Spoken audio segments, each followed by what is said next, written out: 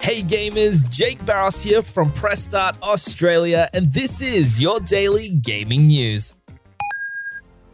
Sony is gearing up for a huge PlayStation VR 2 launch, with mass production reportedly having started in September, in preparation to have 2 million units ready for March next year. This number is significant, thanks to the fact that it took 8 months to sell 1 million units of the original PlayStation VR, and well over a year to sell 2 million units, suggesting that not only is Sony confident in this next iteration of VR hardware, but we can more likely expect a launch very early next year in January or February. The PlayStation 5 console has officially been jailbroken. Earlier this week, hackers took the first step to fully opening up the PS5's firmware by creating an exploit that allows them to access the root level systems.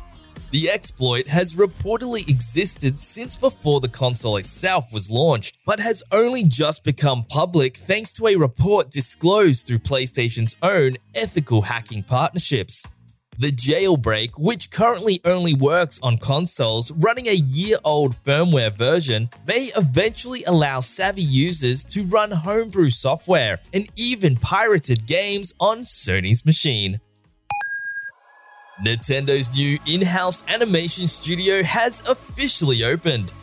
After announcing its intent to acquire Japanese CG animation studio Dynamo Pictures earlier in the year, Nintendo's deal has finally gone through, and a logo and website for the newly dubbed Nintendo Pictures has been launched. Currently, the Nintendo Pictures website simply features a message stating that the company aims to teach consumers across the globe about Nintendo characters through unique video content transcending generations and eras.